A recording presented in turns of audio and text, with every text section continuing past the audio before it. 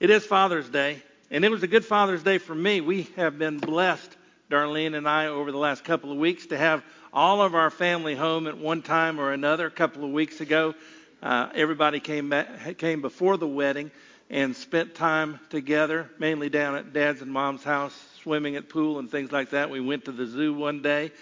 That would have been all but the boys, and then all 7 of the grandchildren. And then, of course, the rehearsal on Friday a week ago and the wedding on Saturday. And I would like to introduce to you Mr. and Mrs. Michael Richardson.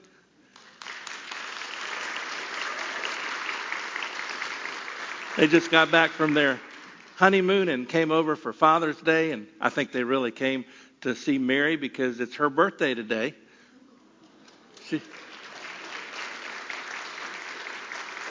It's been a blessing to have her around for these 2 weeks. She is going back tomorrow, so you can be praying for her as she travels. I think we're talking about like 20-something hours of travel, something like that. We're grateful for the Vacation Bible School. The Vacation Bible School leaders determined that the offering would go to her, and we appreciate very much that gift as well. But it's been a fun time as a father over the last couple of weeks. It's exciting to be doing a cookout today. We're having steak and hamburgers and hot dogs. And I asked my dad last night, I said, which one do you want? And he said that he wanted hot dogs. So we have some hot dogs for him. Did you know that I bought T-bone steak and hamburger meat yesterday, and the T-bone steak was less expensive per pound than the hamburger meat? Life has become interesting, has it not? Father's Day is, I think, a really special day because it talks about the influence that fathers have. And as we think about our fathers, you know, the influence they had on us, that might have been positive, it might have been negative. Sometimes fathers have a negative influence. Sometimes fathers aren't what they should be. In fact, none of us are totally like we should be. But fathers make a big difference in the lives of people. I remember one time hearing Josh McDowell speak, and when he spoke, he talked about people going to jail. He said if you have a father that is actively involved in your life and spending time with you, then it's probably a 1 or 2% chance that you'll go to jail. But if you have a father who is absent, either you don't know your father or he's not around or he doesn't spend time with you and so on, it gets up to 40 to 50% chance that you're going to be going to jail. Fathers have a real big influence on their children. And Joshua was a father. Joshua 24 is what we're looking at today. Joshua chapter 24. Genesis, Exodus, Leviticus, Numbers, Deuteronomy, and then Joshua. Of course, Joshua is the one who led the children of Israel into the promised land. Moses led them out of Egypt and through the wilderness for 40 years. But Moses passed away before they went into the promised land. Joshua took over. I think he was leading something like 1.5 million people. He was a busy person. He saw God work in significant ways. And as he was growing old and about to die, he gave a speech to the children of Israel. Let's look at Joshua chapter 24, beginning at verse number 1. Then Joshua gathered all the tribes of Israel to Shechem and called for the elders of Israel, for their heads, for their judges, and for their officers. And they presented themselves before God. And Joshua said to all the people, "Thus says the Lord God of Israel, your fathers, including Terah, the father of Abraham, and the father of Nahor, dwelt on the other side of the river in the old times, and they served other gods." That would have been the Euphrates River.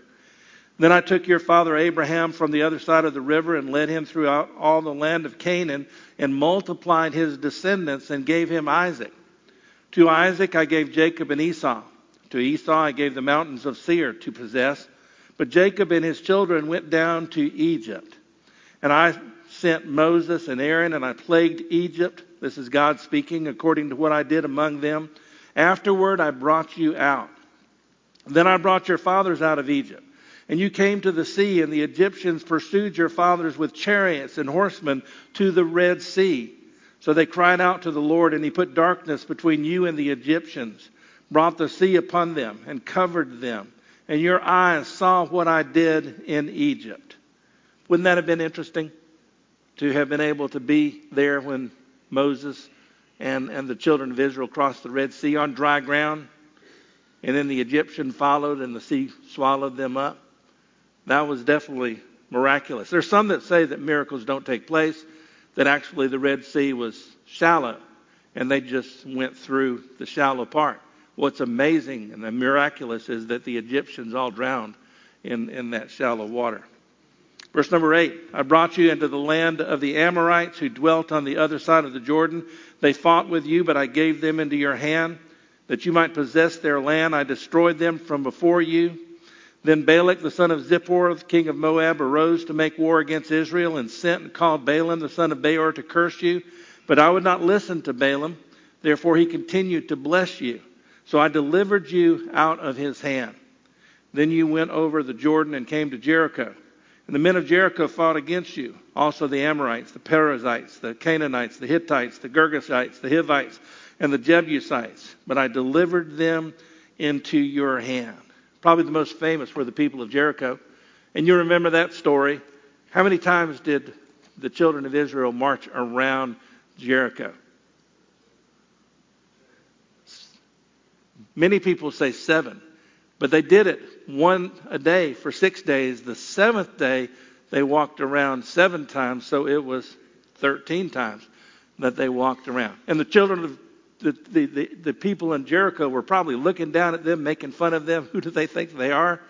Until after the last time the trumpets blew and they shouted and the wall fell down flat. Again, God worked in a miraculous way. And Joshua was there watching God work. Verse 12, I sent the hornet before you, which drove them out from before you. Also the 2 kings of the Amorites, but not with your sword or with your bow. I have given you a land for which you did not labor, and cities which you did not build. And you dwell in them. You eat of the vineyards and olive groves which you did not plant. Basically, we have a history lesson here. And I believe the first point, the first thing we need to do in order to make a difference is to consider what God has done. Think about it for just a minute. Consider what God has done. It's obvious that God worked in a significant way for the children of Israel, for Joshua. He worked miraculously and blessed in a lot of different ways. But has he not blessed in our lives as well? Think about what God has done for you. Think about the family that he's given you, the way that he's provided for you down through the years. You know, the sanctuary supposedly, I think it seats 750 people in 1984. I think people were skinnier in 1984. I don't think we can get 750 in here now. But the reality is that God has provided for us in a lot of ways. Now, sometimes we look around and we think to ourselves, things are just not good. I am not looking forward to later on today or tomorrow because I have to fill up my Suburban. And my Suburban holds 42 gallons. And my Suburban is almost empty. And the last time I filled up my Suburban, I put $145 worth in. So I'm figuring it's going to be a little bit more than that this time. You got to do what you got to do. But when we think about our blessings, I haven't lost any meals. I mean, you can look at me and tell that. And you know that I'm eating hot dogs and steak and hamburgers. I think the hot dogs and hamburger meat is more expensive than the steak this time. Nathan's hot dogs. They're expensive, but they're very good. How many of you God has blessed you? Think about what other blessings that he has given to you. How about salvation? Because of what Jesus Christ did on the cross, we can have everlasting life. We're sinners. We deserve to spend eternity separated from God. But because Jesus died for you and for me, paid the penalty for our sins, we can have everlasting life if we believe. He's blessed us in that way. He's blessed us in so many different ways. And what we need to do is recognize his blessings, to consider what God has done. Now, for Joshua, some of it was under the leadership of Moses. Some of it was under his own leadership. And for us, maybe God blessed in days gone by. Maybe God is still blessing. But we need to focus on his blessings, to consider what God has done. But verses 14 and following talk about point number 2. We also need to choose to serve the Lord. There's a verse in 1 Samuel chapter 12, verse number 24. Samuel, toward the end of his life, spoke to the children of Israel. And he said, only fear the Lord and serve him in truth with all your heart. For consider what great things God has done for you. Well, this is what it says in verse 14 of Joshua 24. Now therefore, fear the Lord, serve him in sincerity and in truth, and put away the gods which your fathers served on the other sides of the river and in Egypt. Serve the Lord. And if it seems evil to you to serve the Lord, choose for yourselves this day whom you will serve, whether the gods which your fathers served, which were on the other side of the river, or the gods of the Amorites in whose land you dwell. But as for me and my house, what does it say? We will serve the Lord. That is an exhortation that Joshua gave to the children of Israel. Basically, he was saying, remember what God's done for you, and then fear the Lord, respect him, and serve him in sincerity, in truth. Make sure that you put aside the other gods and that you serve the Lord. Now, in those days, the other gods a lot of times were idols that were made with hands, idols of gold, of silver, of stone, and wood, and things of that nature. For us, the idols are a lot of times different. Sometimes the idols have to do with media, with social media, with television, with movies, and with so many other things of that nature. And it's true that sometimes we put those things as a higher priority than our relationship with God. It's easy to do. They're addictive. And we have a tendency to do that. Or it could be our job. It could be money. It could be power. It could be our family. It's possible to put our families above our relationship with God. And what Joshua was saying was to put aside these gods, these things that are idols that basically become between us and God, and make sure that you are serving the Lord in truth, in sincerity, that you are serving him with all of your heart. So number one, we consider what God has done. Number two, we choose to serve the Lord. Now the children of Israel determined that they were going to do that. Verses 16 through 18, the people answered and said, far be it from us that we should forsake the Lord to serve other gods. For the Lord our God is he who brought us and our fathers up out of the land of Egypt from the house of bondage, who did those great signs in our sight and preserved us in all the way that we went and among all the people through whom we passed. And the Lord drove out from before us all the people, including the Amorites who dwell in the land. We also will serve the Lord, for he is our God. Now, it seems there that they are listening to Joshua. He was telling them to consider what God had done and choose to serve the Lord. And they were saying, well, God has done great things for us, and we are going to serve the Lord. They were doing that. But the interesting thing is in the next couple of verses, Joshua is a little bit negative. Look at verse 19. Joshua said to the people, you cannot serve the Lord, for he is a holy God. He is a jealous God. He will not forgive your transgressions nor your sins. Now, in 2 Timothy chapter 2, verse number 15, it talks about rightly dividing the word of truth. You can take things out of context in the Bible. When it says, he will not forgive your transgressions nor your sins, you need to look at 1 John 1:9. What does it say there? If we confess our sins, he is faithful and just to forgive us our sins and to cleanse us from all unrighteousness. He goes on to say in verse 20, if you forsake the Lord and serve foreign gods, then he will turn and do you harm and consume you after he has done you good. People said to Joshua, no, but we will serve the Lord. So Joshua said to the people, you are witnesses against yourselves that you have chosen the Lord for yourselves to serve him. And they said, we are witnesses. Now therefore he said, put away the foreign gods which are among you, and incline your heart to the Lord God of Israel. The people said to Joshua, the Lord our God we will serve, and his voice we will obey. So Joshua made a covenant with the people that day and made for them a statute and an ordinance in Shechem. It goes on to say Joshua wrote these words in the book of the law of God. He took a large stone and set it there under the oak that was by the sanctuary of the Lord. And Joshua said to all the people, behold, this stone shall be a witness to us, for it has heard all the words of the Lord which he spoke to us. It shall therefore be a witness to you, lest you deny your God, So Joshua let the people depart, each to his own inheritance. Joshua, in his communication to them, basically said, following the Lord is not easy. The people were saying, we want to follow the Lord. He's done great things for us. And Joshua basically was saying, you need to count the cost. That's point number 3, is count the cost. Because serving God is not easy. You know, as we think about counting the cost, my mind goes to Matthew chapter 16, verse number 24. Jesus said these words, if any man will come after me, let him deny himself, take up his cross, and follow me. In America today, we have something called easy believism. In other words, we think, well, all I got to do is believe in Jesus and everything's great. But the reality is that Jesus does not want us just to believe him. He wants us to follow him. And that involves sacrifice. It involves surrender. It involves unselfishness.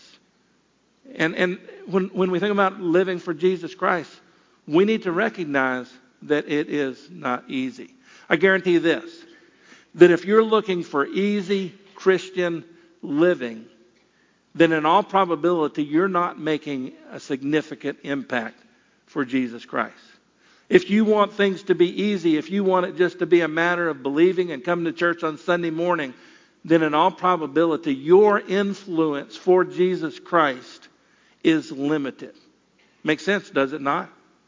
Because we need to count the cost. Again, Matthew 16:24. If we're going to come after him, we should deny ourselves, take up his cross, and follow him.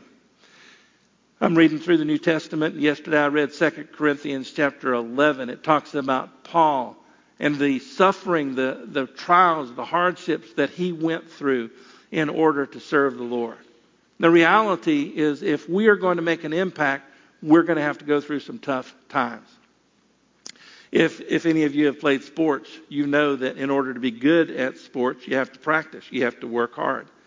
When I think about two-a-days, back when I was in high school playing football, and when I think about football camp when I played my first year of college, I don't have good memories. It was hot. I mean, it was really, really hot. And we were out there and we were sweating. We were hitting each other. I was sore. I think that's probably why my neck is still sore now. It's because of football many, many years ago. It was not necessarily fun.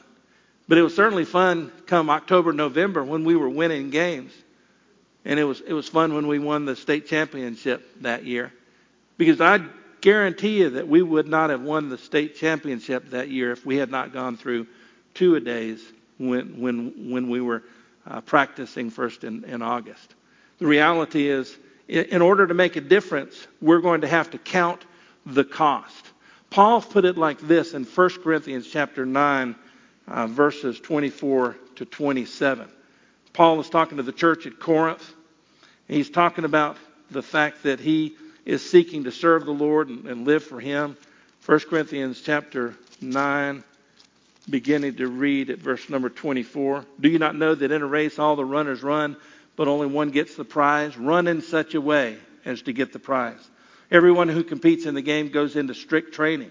They do it to get a crown that will not last, but we do it to get a crown that will last forever. Therefore, I do not run like a man running aimlessly. I do not fight like a man beating the air. No, I beat my body and make it my slave, so that after I preach to others, I myself will not be disqualified for the prize. I discipline my body, bring it into subjection, lest after I have preached to others, I myself should become disqualified. If we're serious about living for the Lord Jesus Christ, then we need to discipline ourselves. We need to do what it takes to be what God wants us to be and do what God wants us to do. That does not mean that we do it through self-effort, because without him we can do nothing. But we can do all things through Christ who strengthens us. But God wants us to discipline ourselves. He wants us to be serious about living for him. And I guess the question that I would choose to ask at this point is this. Is it important for us to influence people for Jesus Christ? If it is, are we willing to count the cost? Are we willing to discipline ourselves to be what God wants us to be and do what God wants us to do? So far we've talked about, in order to be influential, considering what God has done, choosing to serve the Lord, counting the cost. There's one more. We should commit to influence. Commit to influence. In other words, we should want to make a difference in the lives of people. Joshua certainly did. He said, as for me and my house, we will serve the Lord. He led his house to serve the Lord. He led the children of Israel to serve the Lord as well. In fact, look at verses 29 to 31. We're back in Joshua chapter 24. Verse 29, it came to pass after these things that Joshua, the son of Nun, the servant of the Lord, died, being 110 years old. And they buried him within the border of his inheritance at Timnath-Serah, which is in the mountains of Ephraim on the north side of Mount Gash. Israel served the Lord all the days of Joshua, and all the days of the elders who outlived Joshua, who had known all the works of the Lord, which he had done for Israel. Israel served the Lord all the days of Joshua and all the days of the elders who knew Joshua and had seen God work. In other words, Joshua made a difference. He made a difference in the lives of all of Israel. They were following God partly because of Joshua. As for me and my house, we will serve the Lord. Now, as we think about our children, we need to recognize, number one, we can't force our children to follow God. We can influence them, but we cannot force them to follow God. It's an individual decision. Now, when they're younger, there's some things we can force them to do. We can force them to go to church. We can force them to listen to us when we read the Bible. I had the opportunity to room with the son of the pastor of Billy Graham. He was the pastor at Montreat Presbyterian in Montreat, South Carolina. And I roomed with the pastor's son for 4 years. Frank Thielman, his father was Calvin Thielman. And I remember going to their house one day.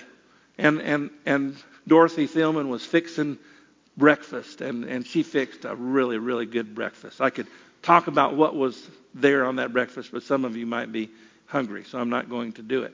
And that breakfast was ready to eat. It was put on the table. It was steaming. It was hot. It was really, really, really. I was looking forward to it.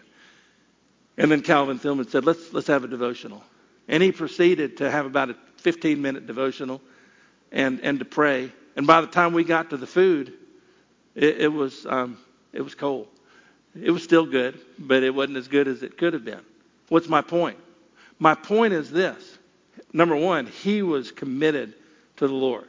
And he was going to make sure his children and his son's roommate in college heard God's word. And he was willing to do whatever it took.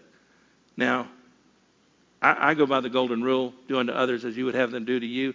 I would probably go ahead and eat the meal and then have the devotion afterwards. But it was obvious that he was causing his children to hear God's word. Can we do the same? We certainly can. Deuteronomy chapter 6 talks about the importance of instructing our children. Deuteronomy chapter 6 is a familiar portion of Scripture. I'm going to go ahead and read that portion of Scripture in just a second. But before I do, we can't force them, but we can influence them. And I think that when I was at Josh McDowell's speech, he talked about children going to jail if they didn't have a parental influence, a father's influence. He also said that most people, and this was about 15 years ago, 20 years ago, most people make their decisions by the age of 18. And I think that I heard several years later that it was down to 15. I would not be surprised if most people make their decision for Jesus Christ now by the age of 12 or 13 or so. It's interesting. Some people have the philosophy, well, when they're young, I am not going to influence them. I'm going to wait and let them make their decision when they become an adult. But if you're doing that, in all probability, you are making it where they're not going to make a decision for Jesus Christ. Because they have a lot of negative influences that are going to come their way. It needs to be countered by positive influence. It needs to be countered by God's word. It needs to be countered by prayer. Now, my dad traveled a lot.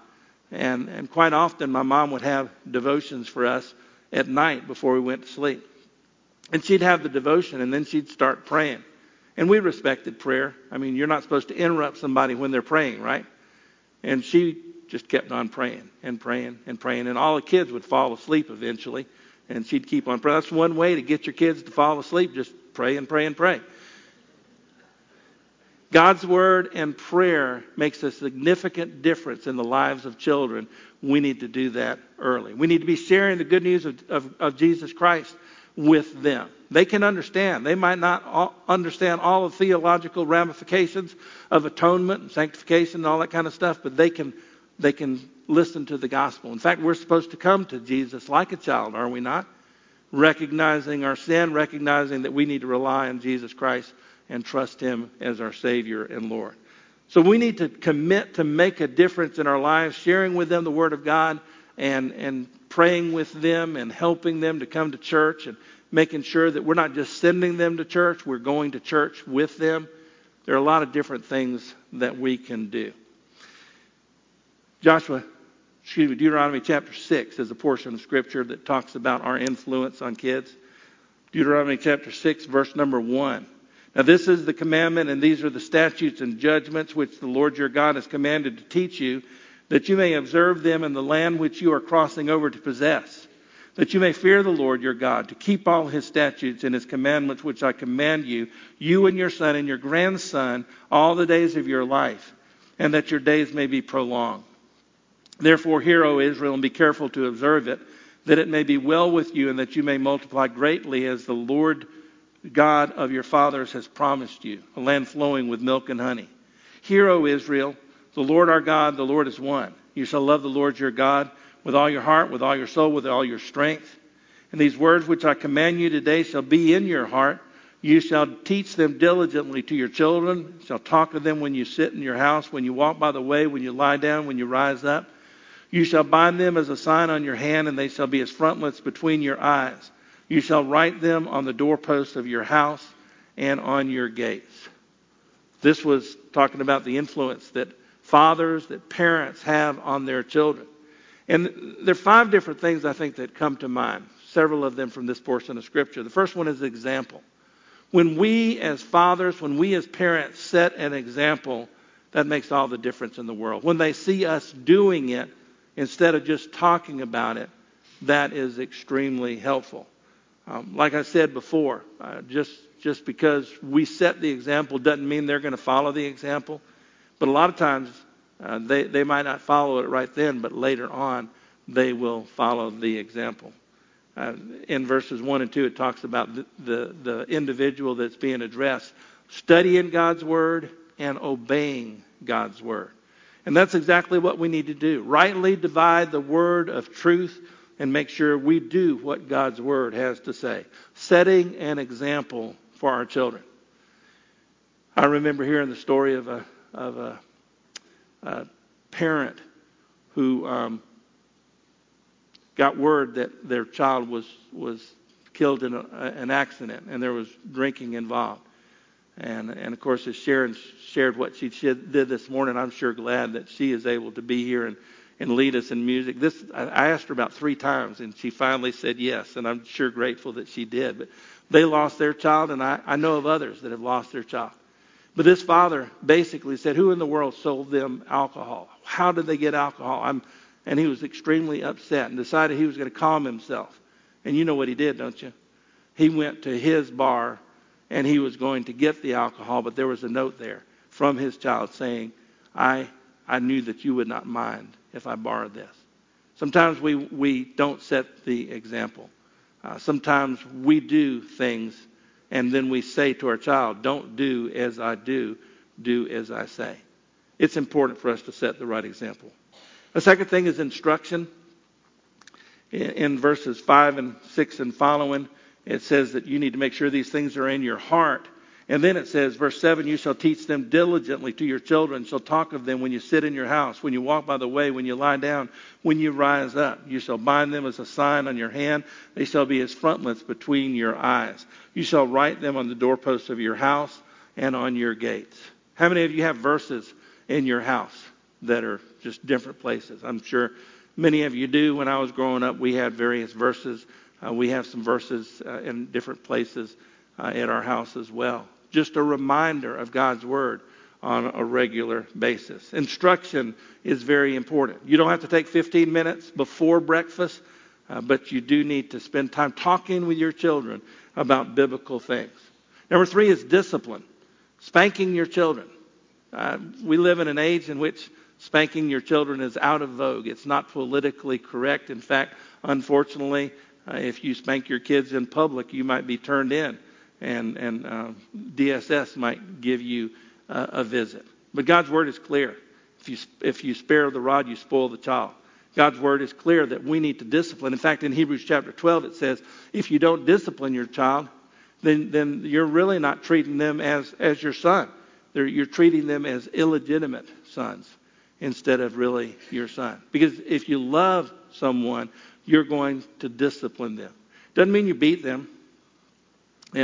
And sometimes you learn things later on. I think I've told you this before.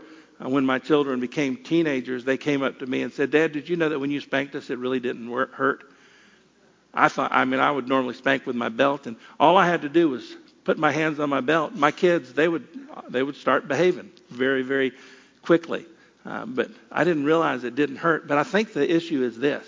They recognized that it was important to me that not only I obey God and His Word, but they obey God and His Word.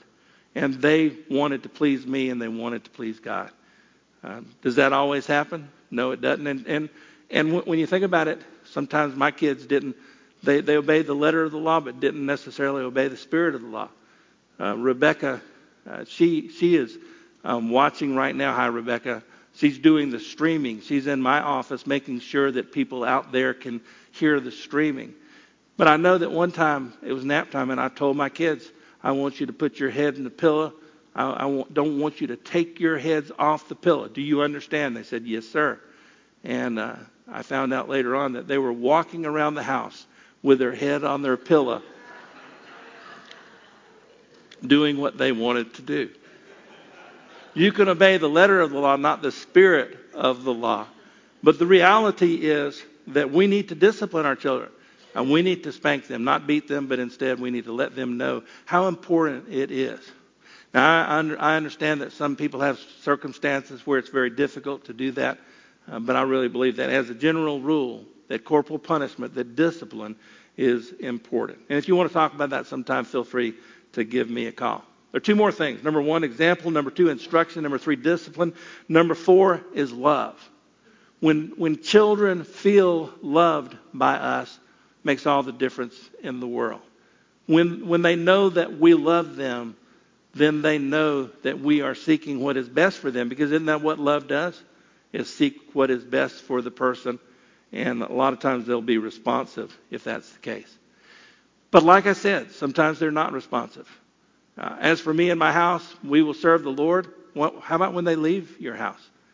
Can you make them serve the Lord when they leave your house? Maybe when they're in the house, you could say, if you want to eat, you need to go to church or something of that nature. But once they leave the house, you can't do that. But one thing you can always do is pray. Pray that God will work in their hearts and pray that God will work in their lives. If we want to be an influence on our children, our grandchildren, and so on, then we need to set the example. We need to give instruction. We need to exercise appropriate discipline. We need to love our children, grandchildren, and so on. And we need to pray for them on a regular basis. You know, as I think about being an influence on children and so on, the reality is they're going to pick up a lot of what you do. The way that you live your life, they will probably say, I'll never be like my dad. But eventually, they're going to probably be like their dad. I imagine Gray probably heard his dad share dad jokes and probably said something like, I'll never do anything like that. And as you can tell, he's probably becoming more like his dad.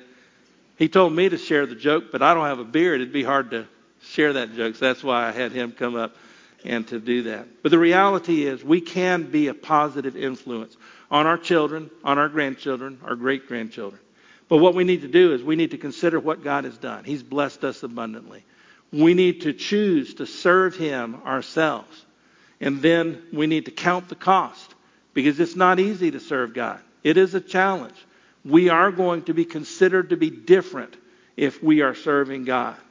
And then we need to commit to influence, to make a positive difference in the lives of our children, grandchildren, and so on. As I think about the past, my parents had a big impact on me. My grandfather died when I was 5, so I don't remember as much from him. But I do remember Sunday school teachers that taught me to memorize Scripture. I'm sure glad they did. Sunday school teachers who would take me down to Santee and take us out in a boat, take us camping on an island, things of that nature. Sunday school teachers who spent time with me and with the other guys. Makes all the difference in the world. We might not have a child here in town that we can influence, but there are people around us that we can influence. And just like Joshua, we can make a significant difference in the lives of others. But we need to make sure it's real in our lives, that we are choosing to serve God. We're counting the cost, and that we are being what God wants us to be and doing what God wants us to do in order to make an impact on others. Let's pray. Lord, we're thankful for the example of Joshua, for the way that he followed you. He saw you work and determined that he was going to follow you and be an influence for good. Thank you for the difference he made. And I thank you for the difference that my dad made, and so many of us could say the same thing. Just pray, Lord, that we will make sure that we are influential as well in a positive way, that we're making a difference in the lives of those with whom we come into contact. And we just pray, Lord, that you will help us to seek to lead in a way which is pleasing to you, which is in accord with Scripture, and that we recognize that we can't do it in our own strength, but we can do all things through Christ who strengthens us. All of this, I pray in Jesus' name. Amen.